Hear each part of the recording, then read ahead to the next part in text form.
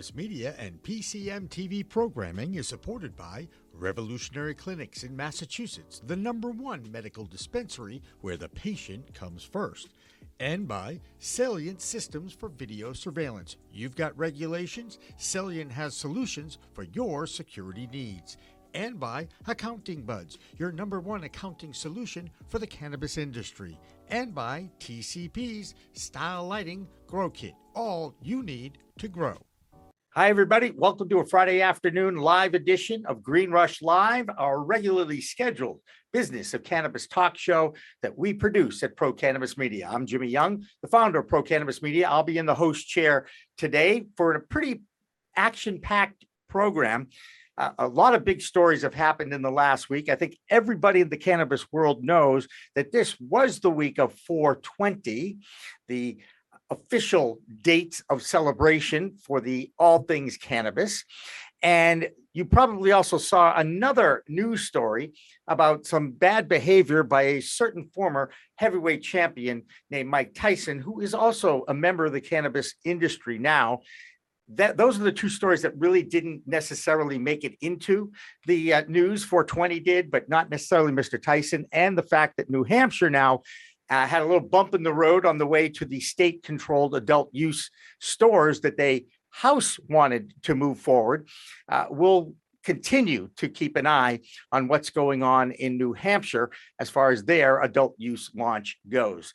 We do know that New Jersey opened up its adult use market this past week, and we'll be joined by a bunch of New Jersey people. People have been on our show in the past, all from the Garden State.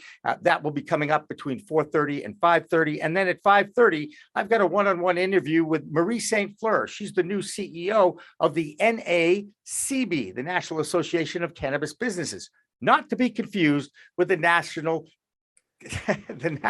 the NCIA, the National Cannabis Industry Association, and our friend Michael Correia, the head of government relations for NCIA, and that most famous lobbyist that we know down there in DC. Michael, thank you so much for joining us again here on Green Rush Live. Hey, it's great to be here. There's so many cannabis groups out there. It's hard to keep up with all the acronyms. It's better than it was 10 years ago, right? That's right. We have come, the industry has come a long way, and it's still got a long way to go, but you know what? At least it's going in the right direction. I'm sure you're very enthused of the fact that another East Coast state, New Jersey, is now open for adult use business. So it's every state, every new state that comes online, I'm really happy with, because indirectly it makes its way back to DC. But even more so, the fact that it's New Jersey, the home of Senator Cory Booker, who is, a cannabis reformer who wants to do the right thing, but he's not totally there on something like safe banking. And so just having New Jersey up and running and operating, I'll be hopefully a lot of people in the industry will start calling their senator and tell them to get safe over the finish line. But it's just it's really good. I need to check up on the news to see how the first few days have gone. Yeah, I actually reached out to some of our sources in New Jersey to see if they had a report on first day sales, but we haven't heard anything just yet. It does take a while. I think that's one of the things about Massachusetts. At least I can now look back at the last 3.5 years to see the various stages of growth. There's the ballot initiative or the legislative initiative, and then there's some downtime in between. We'll call it gray area, where gifting is happening. At that point, people that have voted it in and have now seen it move forward, they think, okay, we can now gift it. And then eventually we've got the regulations, and then the first dispensaries open, and then more and more social equity licenses get sent out and shared. And now we're almost at the toddler stage in Massachusetts. I don't think we're past toddler yet, but at least we are at the toddler stage. Is that is that pretty much how it all goes? It's not going to happen overnight, right, Michael? So and you bring up Massachusetts. It seems like it was a generation ago when Massachusetts passed. And I remember being up in Massachusetts in like 16 or 17, thinking, this is just going to happen around the corner. And, a lot of times when you have legalization at the state level, ballot initiatives, it usually takes about on average for 2 years, about 2 years to sort of get it up and running. But it also helps or hurts in Massachusetts case when you have a governor or an executive that isn't really trying to make it work or appointing the right people or slow playing the process or just slowing it down. I think that's what you had in Massachusetts versus, say, New Jersey, where you've had a governor who's always been supportive of the concept. And listen, I've been in politics 25 plus years.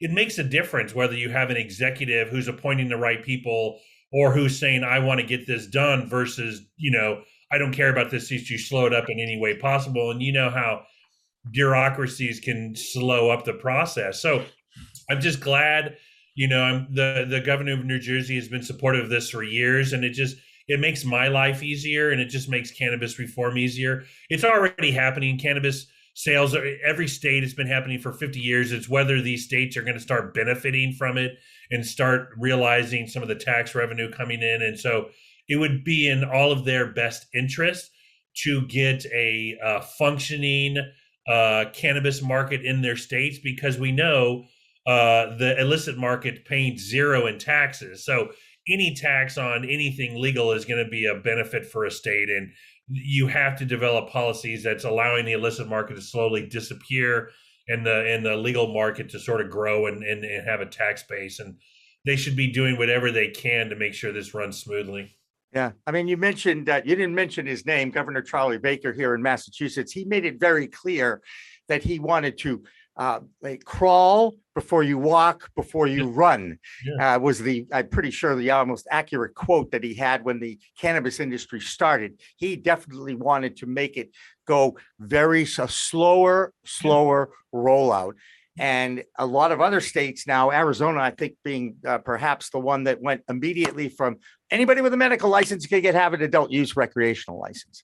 And it depends. Do they have a functioning, working medical program? Do they have an infrastructure in place that allows something to move to the next level? Or are they reinventing the wheel? There's just a lot of logistical challenges that people don't think. I mean, they just go, the voters legalize this, get this up and running. Well, we're creating entire new government agencies, right? And who's going to regulate it? Who's going to tax it? Who's going to oversee it? These are a lot of issues that sometimes take time. It's 1 year, 2 years, but it shouldn't be 3, 4, 5, 6 years.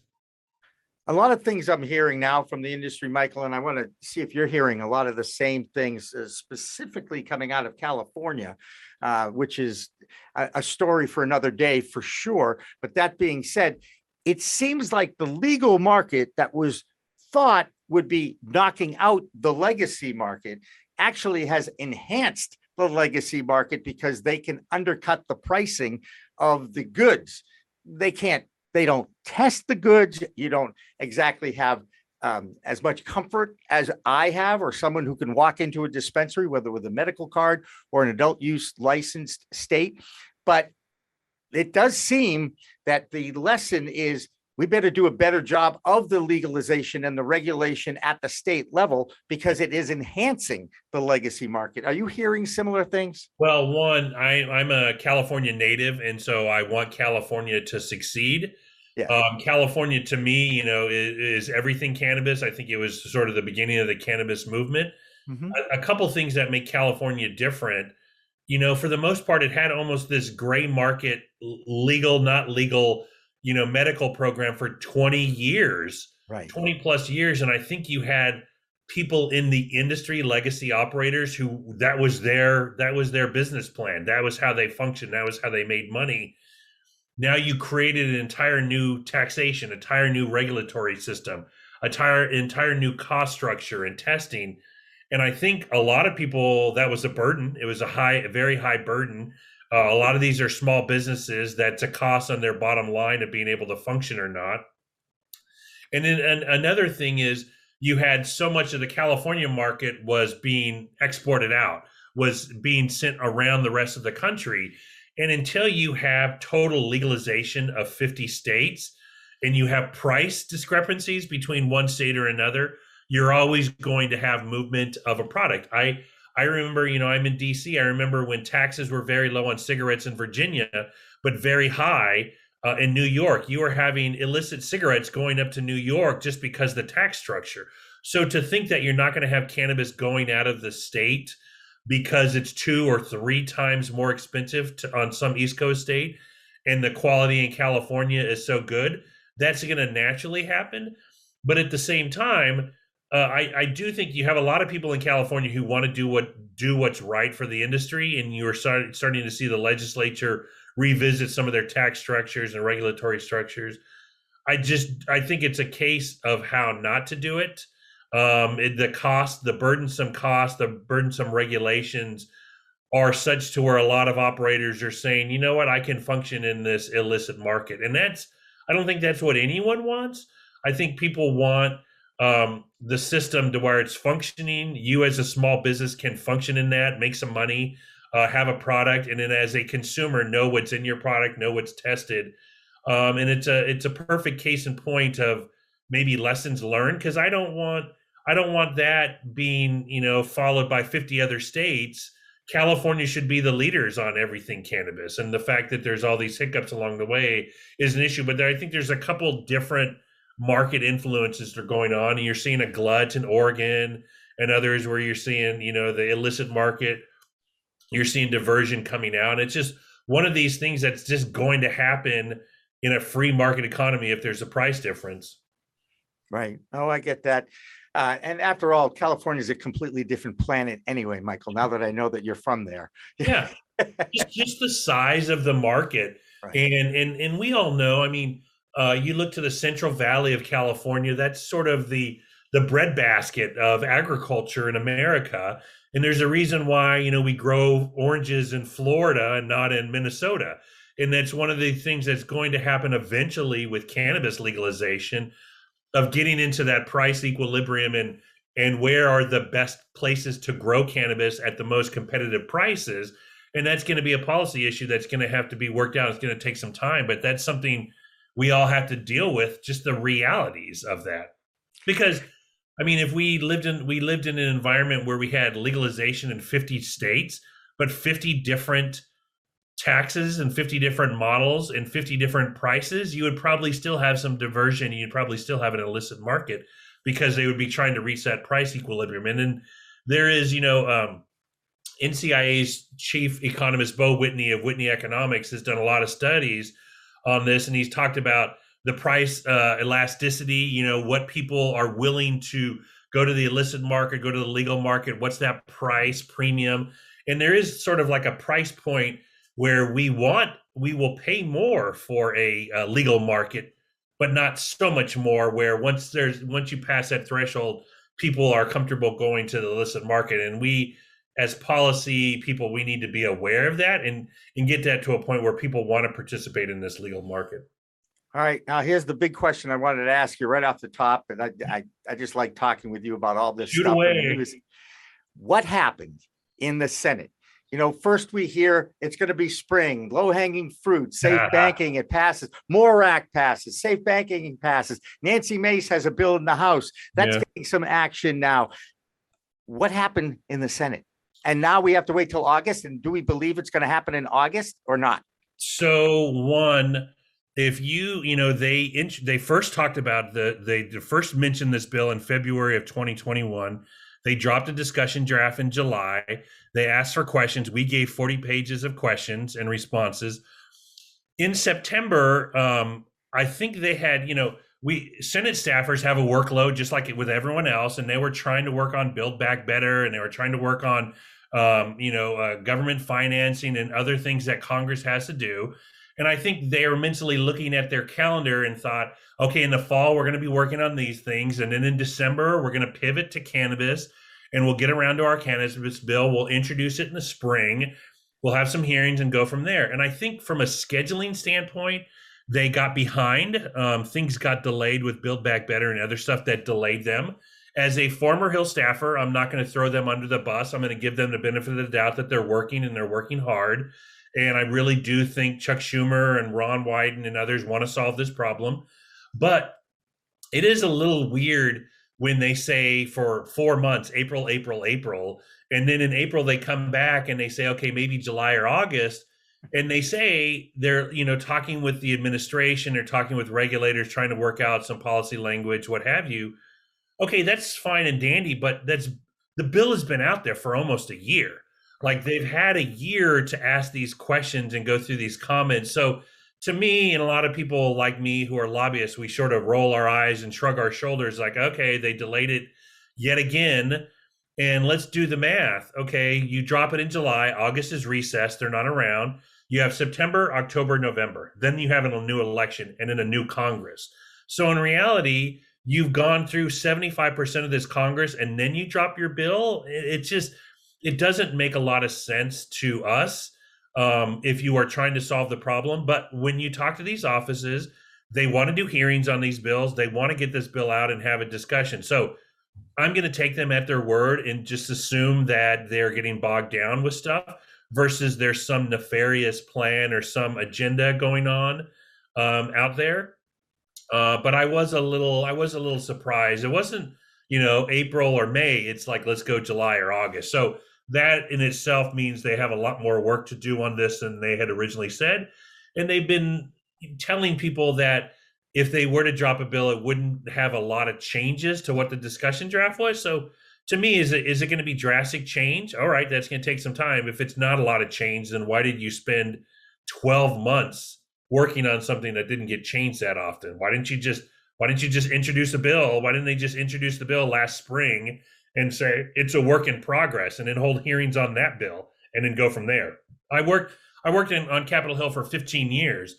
There is no perfect legislation. It's you drop something, you introduce it, you amend it, you go through the process. You look at the Safe Banking Act that was first introduced in 2013, and it's had multiple iterations and multiple changes and amended language. So to think that a bill has to be perfect when it's introduced, it doesn't. So it is a little weird on their optics and strategy because this Congress is almost going to be over. We're almost halfway through the second year. And again, I just don't think it's a priority. And I think that's what frustrates the industry more than anything else is the Senate, specifically the Senate. And we do know that there is a divide in the political arena down there.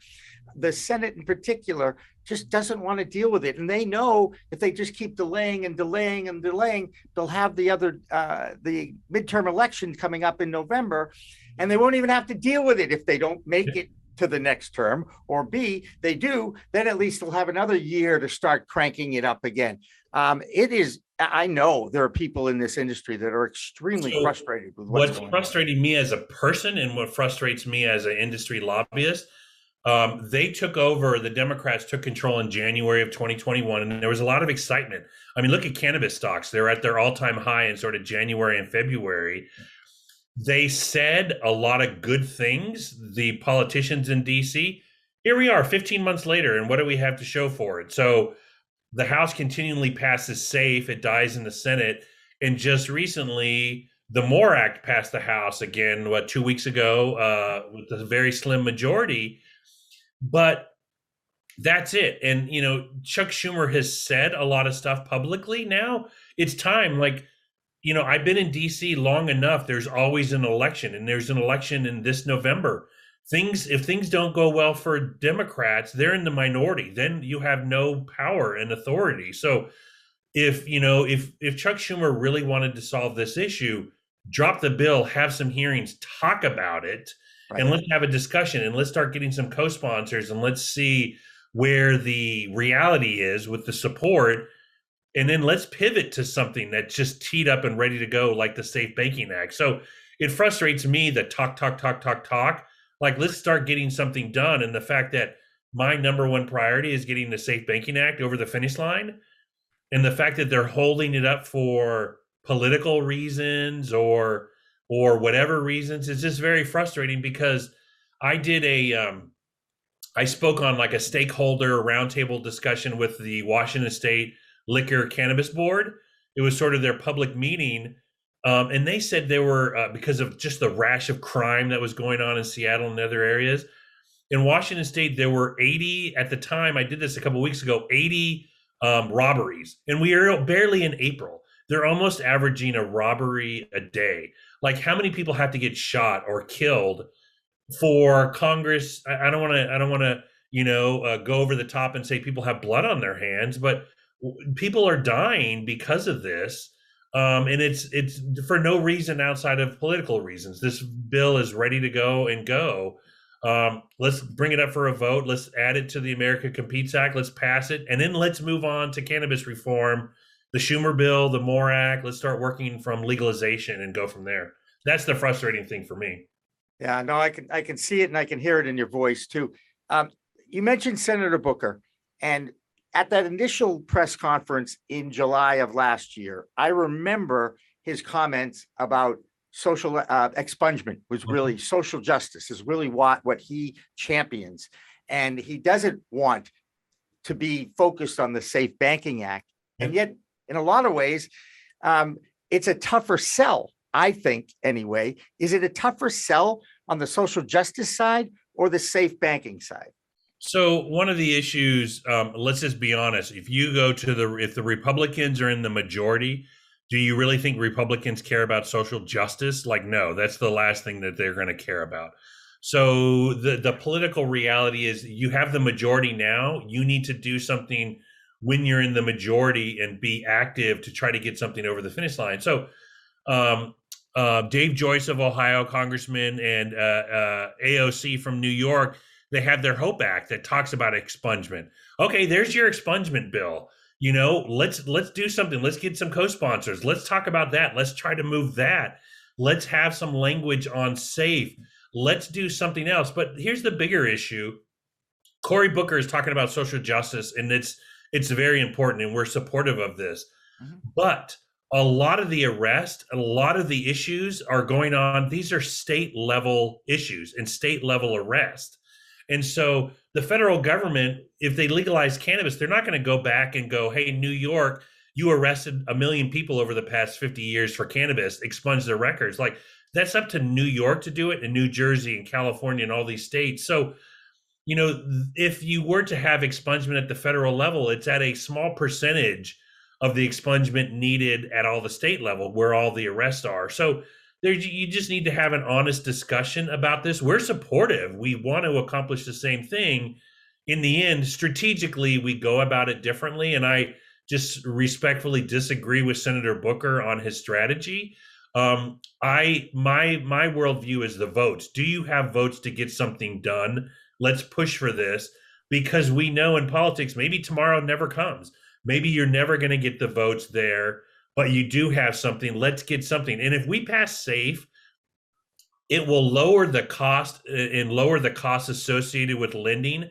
Will make it easier for small businesses, minority businesses to get access to capital, which will help minority businesses. And, you know, one of the things about minority businesses, it's about access to capital. It's about funding. It's being able to grow your business and actually have a business versus just having a concept or an idea or a business plan and you give it away to venture capitalists. So I wish a lot of the, especially Senate offices, would be a little more realistic on some of their approaches and not just look at this politically like a political football they want to campaign on. And that's what worries me about it.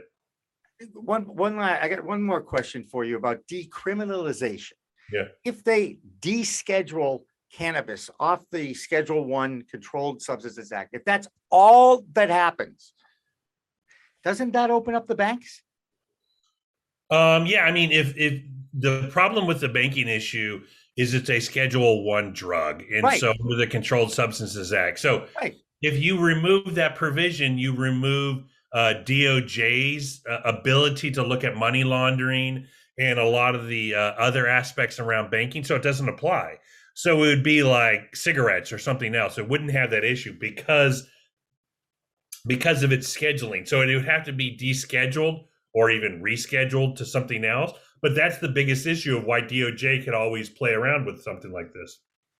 Does the DOJ need to be told what to do, or are they a separate entity and can make that decision themselves? I mean, Steve D'Angelo tried to explain to me that this was an administrative thing more than anything else. Is that accurate? Like descheduling cannabis? Yeah. So if for all the people who are listening, the smartest guy I think in DC is John Hudak at the Brookings Institution. He's written a ton on this. If you go to their website and check it out, he read a great piece that there's two paths to descheduling cannabis. One is Congress, where Congress does it and they reschedule or changes the scheduling. The other is a process that I think it's the attorney general or even the president has to make a recommendation to start the process. And then it's left to FDA, DOJ, and others to work through the system and make recommendations on rescheduling. But we know that DOJ, DEA, FDA, they're not supportive of any of this. So they're not going to internally do this and start the process. So it's going to be up to Congress to do it. That's just the reality. I would love it if all of our government agencies were staffed with evolved people on this issue and they wanted to have discussions. But look at it right now. You have a White House and an administration that's not signaling wonderful things around cannabis. I don't think they're saying great things. And just, what was it, yesterday or the day before, they said something about research? What is this, 2010? Like, come on, it's a little outdated with some of the stuff they could be doing. The Biden administration could be very bold, and administratively, they could be doing a lot just behind the scenes administratively to make it easier. And then there's legislative fixes that's just going to be up to Congress to do. So it's a complex issue. It isn't something simple as one person just has to snap their fingers and legalize it. It's not going to happen. Yeah, I get you. Hey, Michael Correia, always a pleasure talking with you. Although the fact that this is really all about politics and politicians saying one thing to get elected and then not acting on it when they get into that office has been going on for generations. And that's what frustrates me as a citizen and as someone who does care about this industry more than anything else, because I just don't think the priorities are in the right place. And I really think, again, it goes down to effort. It goes down to doing the research, looking at the science, looking at the research, and then making a decision based on what your constituents want. So that word frustration is a regular thing, I'm guessing, in DC. So we're used to politicians being windbags and talking a lot, but it is very frustrating. You know, no one's expecting Senator Mitch McConnell to support cannabis legalization. Like, there is no expectation. But Chuck Schumer and Cory Booker and Ron Wyden, they talked about this issue. They said, hey, give us the majority. We're going to work on this. Well, they have the majority. And what are they doing? That's what frustrates people, I think, is the fact that, okay, why aren't you doing anything about it when you have this power? Not that they could magically get 60 votes and get this done, but you could be introducing a bill, you could be holding a hearing, and Chuck Schumer schedules votes. And so there's a lot he could be doing, and that's the frustrating thing, because the obstruction is coming from our own supporters. It's not coming from prohibitionists, and that's the frustrating part. Gotcha. Michael Correia from the NCIA, always a pleasure chit-chatting with you. I look forward to talking with you perhaps next month. Let's just keep that ball rolling and just know that there are people out there who are rooting for your success too. Okay? Thank you. Appreciate the time. Take care. All right, you bet. There goes Michael Correia. We're going to take our break. It's a little bit after 420, but after all, it was the week of 420. I'm guessing at this point, everybody's a little tired of it. I know I am. We're going to take a break. We'll come back and talk about New Jersey after this. Don't go away. Hi, my name's Tai Chang. I'm the president and founder of Aloha Green Apothecary in Hawaii. We're a vertically integrated medical cannabis company with 3 dispensaries, 1 extraction lab, and 1 cultivation center near the North Shore of Oahu. We have over 150 employees now, and we've been working with Adaptive HR to meet our human resource needs. We're super excited to work with them as we expand, and we've grown at least 2-3 times over the last 2 years. So we look forward to a good relationship with Adaptive, and come visit us in Hawaii anytime. Aloha.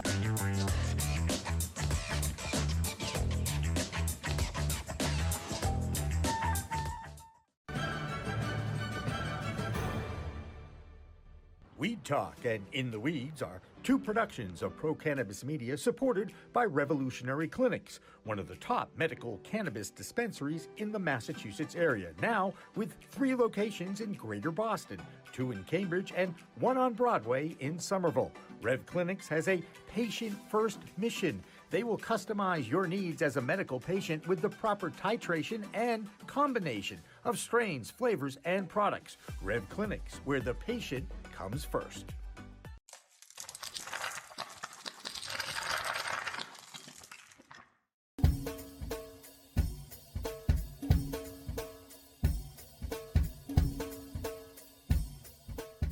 Difference is building a solution for that individual, not just a custom, here's a box, here's a video, here's how you make your VMS. We custom design and custom build every situation for exactly what the customer needs. And we keep the cost low. We have multiple tiers, as far as what you're looking at on the cost side of things. If you want a one-time, where you just pay one initial cost, we have that. If you want to maintain your system and have the highest protection and highest capabilities and highest upgrades at all times, we have different plans for you. But we scale it so it's scalable and affordable 100%.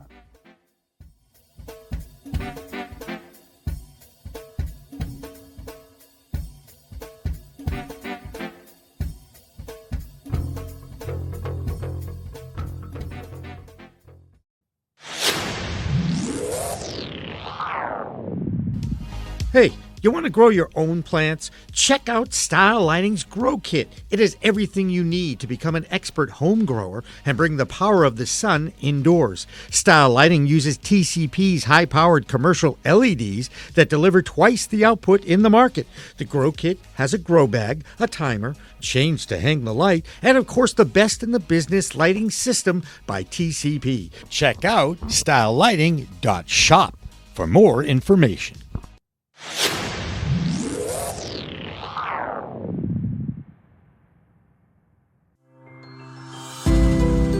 Meet Caduceus Science, the alternative wellness company. You know CBD, but how about CBG, CBN? That's right, Caduceus Science produces a range of full-spectrum products, all lab-tested in small batches to maintain the highest quality of products. CaduceusScience.com.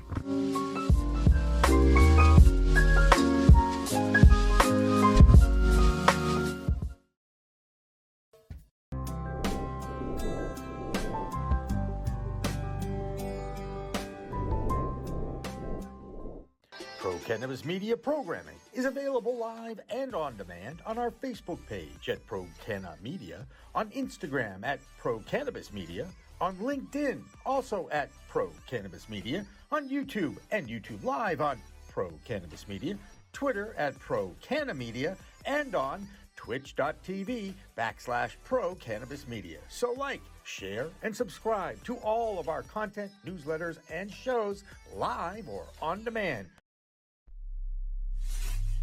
We are Pro Cannabis Media.